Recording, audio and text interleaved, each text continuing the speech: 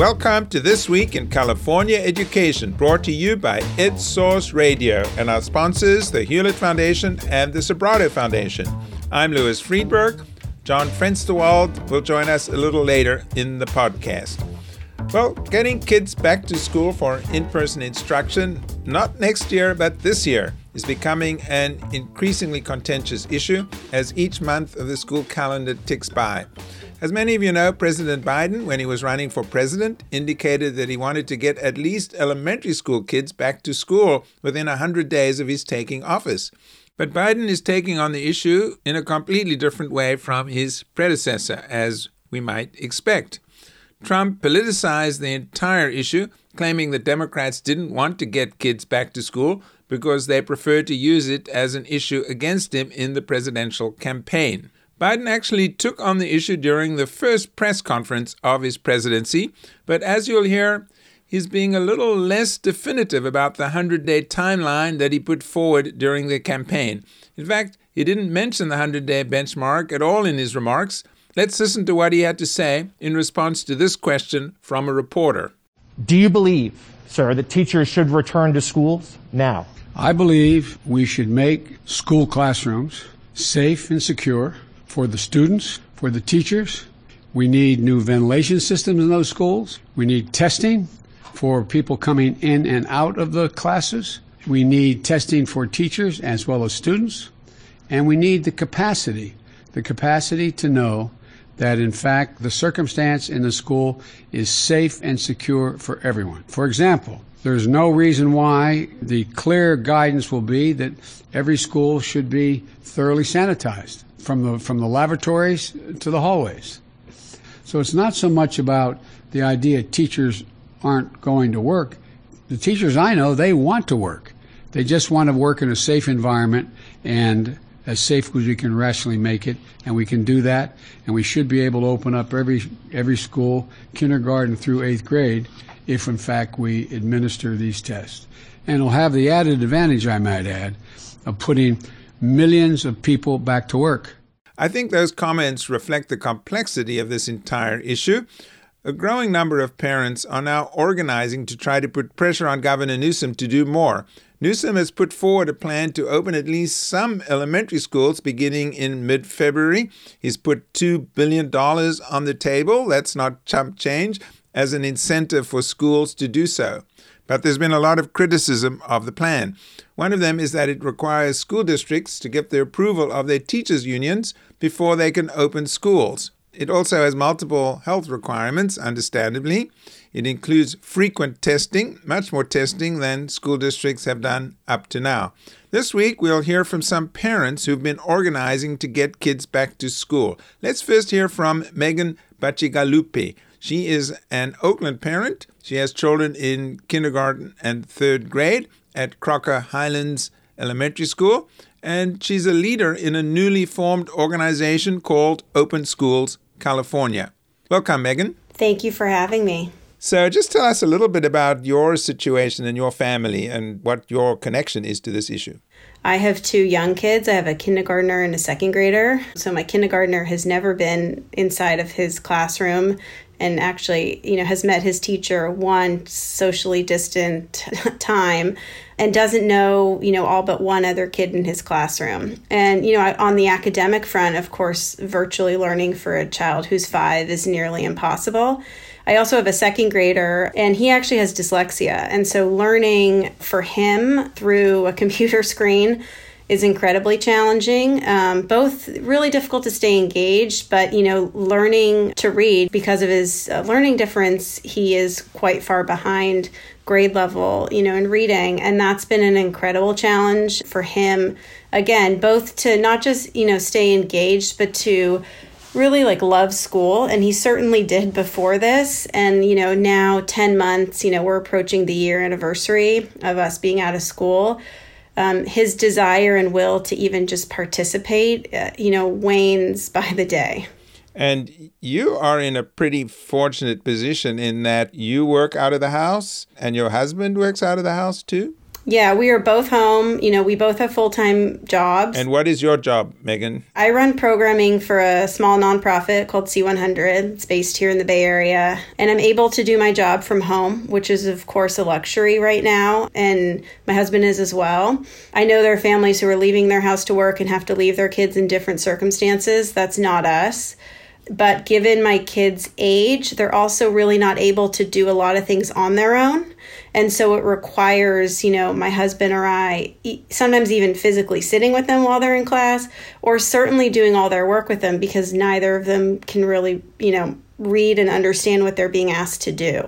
You feel passionately that your kids should be back in school. Well, not all parents feel that way. Many parents don't feel that it's safe. And one of the other big issues is teachers and other school staff also don't feel safe. And so really nothing is really happening in the Oakland Unified School District. How do you account for that people like you feel it's safe and others don't? I hope in our reopening efforts, certainly, I may feel one way, other parents may feel another way, teachers may feel a certain way, and no one's a monolith, of course, right? Like when we say teachers, there are teachers who want to return and teachers who don't want to yet. But, I hope that our decision making is really guided by public health. And those are the individuals who should be telling us when it is safe and when it's not safe. And when they do deem it safe, then our district should be able to reopen. But for families who want to keep their children home, I think that has to be an option. And certainly here in Oakland, that's incorporated in their reopening plan. So for families and, for staff who I think are medically vulnerable, that option will be there. And I think that that's hugely important. But I think for kids like my own who are struggling so much, and those families want them back, I think that they should be able to have that choice. And I say that confidently because schools have been reopened across the country since September. We had the CDC study this week that shows that with proper mitigation in place, it's actually safer to be in school. The rate of spread was lower in schools than in the surrounding communities in that study. We have just a terrible situation in California right now. This week, things seem to be getting a little better, but still, we're in a kind of a crisis mode. So to be thinking about sending kids back during this time, I think could be frightening for some, not only parents, but anybody. So how do you deal with the current situation? We are actually, in some Bay Area counties, quite close to the metric that the California Department of Health released a week ago in terms of allowing for K through 6 to reopen. So that's, 25 cases per 100,000 for 5 consecutive days. So there will be counties that are within that margin soon. And I think the real push on reopening is, of course, not to do it tomorrow when it's not deemed safe by our officials, but to have plans in place, have labor agreements negotiated and approved so that the moment it is deemed safe, we're ready to move forward. Some parents seem really frustrated, perhaps even angry with Governor Newsom. They feel he should be doing a lot more. They'd even maybe vote for recall. What is the level of frustration or anger, and how do you feel about how Governor Newsom is doing on this?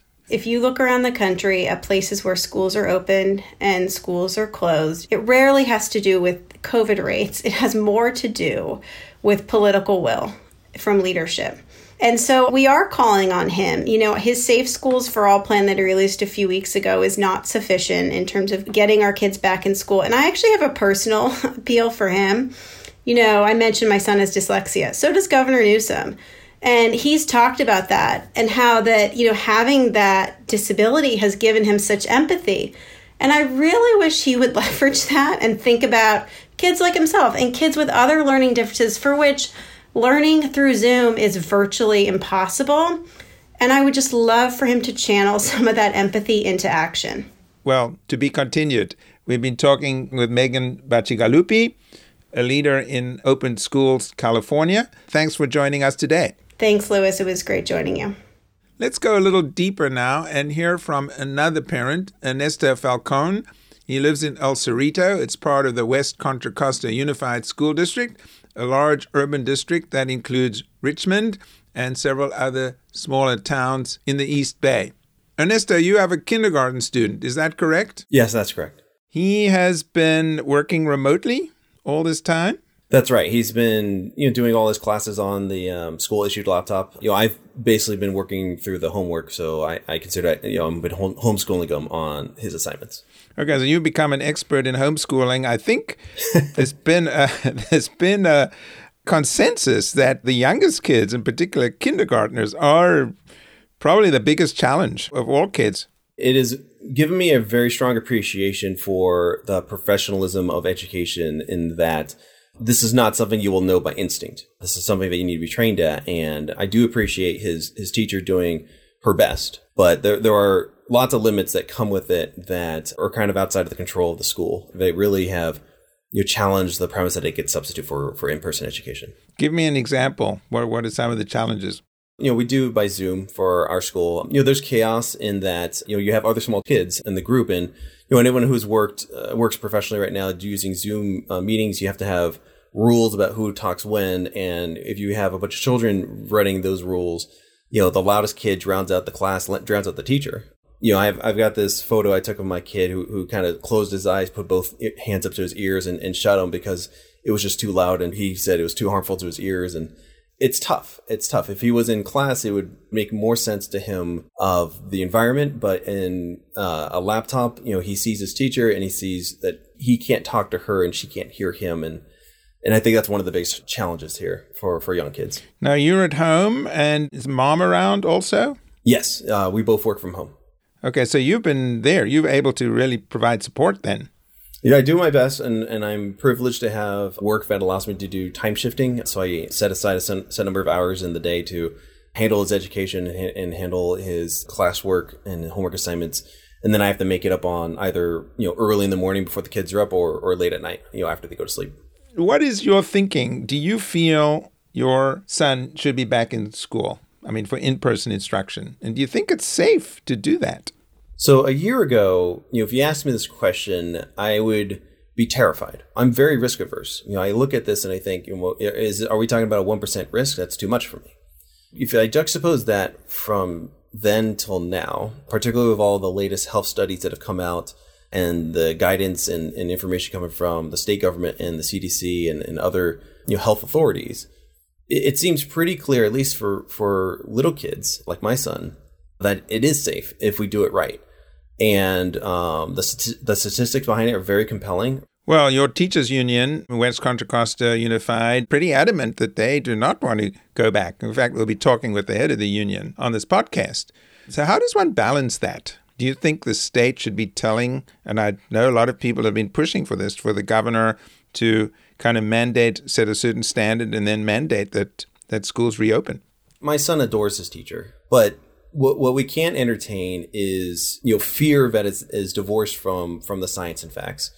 Because if we do that, then it is the most fearful, regardless of reality, will decide the outcome. And there's a real harm that's happening on the other end here. There are studies showing that depression, searches for suicide, other really catastrophic results are on the rise at a direct link to the isolation of the closures that is the cause of this. And so we have to do balancing, but we also have to remember there is a huge negative that is coming from persistence of the closure, particularly if we can't open safely based on what the health data is showing us. On that note, thank you, Ernesto Falcon, parent of a kindergarten student in the West Contra Costa Unified School District. Thanks for talking with us today. Hey, thank you for having me. Obviously, these are parents who have very strong opinions about getting kids back to school. We're now going to hear from Marissa Glidden, who has a different point of view. She is president of the United Teachers of Richmond, which represents teachers in the West Contra Costa Unified School District. She was a third grade teacher until just last year, until she took over the job of running the union. Marissa, you've heard all the arguments. This is a very tough issue. What is the position of the union about going back to school for in-person instruction? I mean, school is in session for distance learning, but in terms of in-person instruction, what's the position of the United Teachers of Richmond? Thank you for clarifying that school is definitely in session. Our educators are working really, really hard to figure out how to do the best they can with distance learning. So school is definitely in session. Learning is happening. United Teachers in Richmond is a very democratic institution. So the positions we come for are what the majority of educators want, of our members. And our guiding values through this have always been from the beginning, equity, safety, and health, and with really equity as a guiding focus. The main thing that we've been advocating for since the beginning is to make sure that we are working with the county and advocating to the county to suppress community spread in all parts of our district. Our district encompasses several different cities with very different demographics and very different case amounts of COVID. And so we have been working really hard to try to advocate for lowering the amount of COVID in our hardest hit areas. We hope by doing that and having an equitable level of COVID throughout the county, we'll be able to open safely in person. But right now, you don't think it's safe? No. To go back to school? Right now, particularly in Richmond and San Pablo, the case counts are up to 4 times the county average. And it's been really suffering. So no, we're not at the point right now where the community levels are safe enough to return to in-person instruction equitably. So you do see a pathway to potentially getting kids back in school this year, before the end of the year? Yeah, our goal has always been when the virus is low in every zip code in our county, not just the county average, because when we use the county average, what happens is predominantly white, more affluent areas are going to have low virus spread entering their classrooms. Areas that are harder hit in our community, with rates up to 4 or 5 times as high as the county average, are going to be in a much more dangerous situation even by entering the classroom. We are eager, and we've been advocating all along, to please help the hardest hit communities so we can get to a level in every zip code in which it's safe to open. And we would be very happy if that happened before the end of the year. So step 1 is to really make sure we stop community spread. For example, we don't open things up early. We increase contact tracing, increase the vaccine rollout in our hardest hit areas. And then, yes, certainly, once those things happen, there are things that we can and should do in schools to make it safe to return. Governor Newsom's Safe Schools for All plan, he has now raised the level to 25 new cases per day average to say, okay, at that point it would be safe for K-6 kids to go back to school. Do you see that it would be safe at that level, the 25 or under level? We certainly have not seen enough research to show us that 25 would be safe. That 25 was based on a study in a community very different than ours, a predominantly white community with much smaller class sizes, much more funding to be able to create mitigation strategies in schools to make it safe there. But I think all of our schools are really different, and we have to look at the community that we live in when making decisions. And no, I don't think that we are prepared or have the safety measures or the funding to be able to open safely at a rate that high. One of the positive things about this pandemic, people have become to realize how essential teachers are, how most parents can't do what you guys do. But now we have the situation where there's conflict between teachers and parents. And also unions are portrayed as, amongst people who are progressive, Democrats, pro-union, who say, oh, kind of big bad union, keeping our kids out of school. Are you concerned about that, and what can be done so we don't have this, what really seems like an unfortunate kind of conflict? I think, one, it's important to remember that, especially in our district, only 17% of parents are comfortable going back to school. Most actually want to wait until there's more vaccine availability or lower community spread. 83% want to wait. So I think we're much more in unity with parents than it's being portrayed. Our families that live in areas impacted by the virus are much more concerned about returning to school than those who don't live in areas impacted by the virus, who are much more eager to go back to school. That was Marissa Glidden, president of the United Teachers of Richmond. And I think that gives you a good sense of the different sides of this very contentious and difficult and complicated issue. Obviously, the ball now is in Governor Newsom's court. I've been able to rope John Fensterwald back to the studio. He's been following developments. So, John, Governor Newsom talked to school superintendents about this issue at a conference this week. What did he have to say? Yes, the governor was interviewed by Wesley Smith, who is the executive director of the Association of California School Administrators, or ACSA, as it said, and they asked him about this February 1st deadline for the first applications to apply to the $2 billion the governor has proposed to encourage districts to send their youngest students, elementary school students, back to school by February 15th, and then the older students in elementary school by March 15th. So they asked him about that. Yeah, and a lot of people think the deadline is just too tight. Well, the deadline's about to pass, Louis, because the legislature is supposed to pass it and approve the money by February 1st, and that's not going to happen. So what he said was, hey, I'm willing to negotiate all aspects of this proposal with the legislature, and he hopes it can get done maybe within days as opposed to weeks.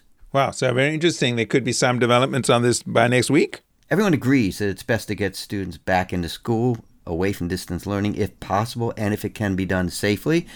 They have to hash out what that means and what the implications are for the money and for testing for COVID and a number of issues that are out there. John, let me just ask you about the vaccination issue, which is a kind of a new element now that we have vaccines, very positive. But now some people are saying, we need to get teachers vaccinated before they'll feel safe and secure about going back. But that could take quite a while. The governor reiterated that teachers are among the very few employment groups that are priority for vaccines. What he didn't respond to when Wesley Smith asked him was, can you solve this disparities among the counties? Some counties are giving teachers priority. Some counties are treating teachers equal with over 65, and we know that there are a lot of over 65 people in California. And also, it's partly a function of that supplies differ from county to county. So he didn't resolve that issue, but he said, look, I've made it that way. It's a priority, and so we will work to do that. And what he said was, it's really important. Rates of COVID infections are dropping fairly rapidly in the state now compared to even earlier this month. But obviously we can't forget that not all parents want to send their kids back. In fact, I think in some districts, West Contra Costa, the survey shows that in fact the majority of parents are not ready to send their kids back. I think that's partly a function of what parents look around and see. In a couple of weeks, it might be different. But yes, you're absolutely right. And one of the aspects that the governor has said is we will maintain the right of parents to stay in distance learning. That's part of his proposal. It's not an either-or situation. And of course, that means districts would have to provide both distance learning and in-person learning. Not an easy task, but that's what's on the table for those districts that are able to open. Thanks, John, for the update. And that wraps it up for this week's podcast. Our producer is Kobe McDonald. Our music is from Nate Swartz Jazz Orchestra and EdSource's own Justin Allen. Please subscribe wherever you listen to your podcasts. I'm Louis Friedberg. Thanks for listening. We'll be back next week.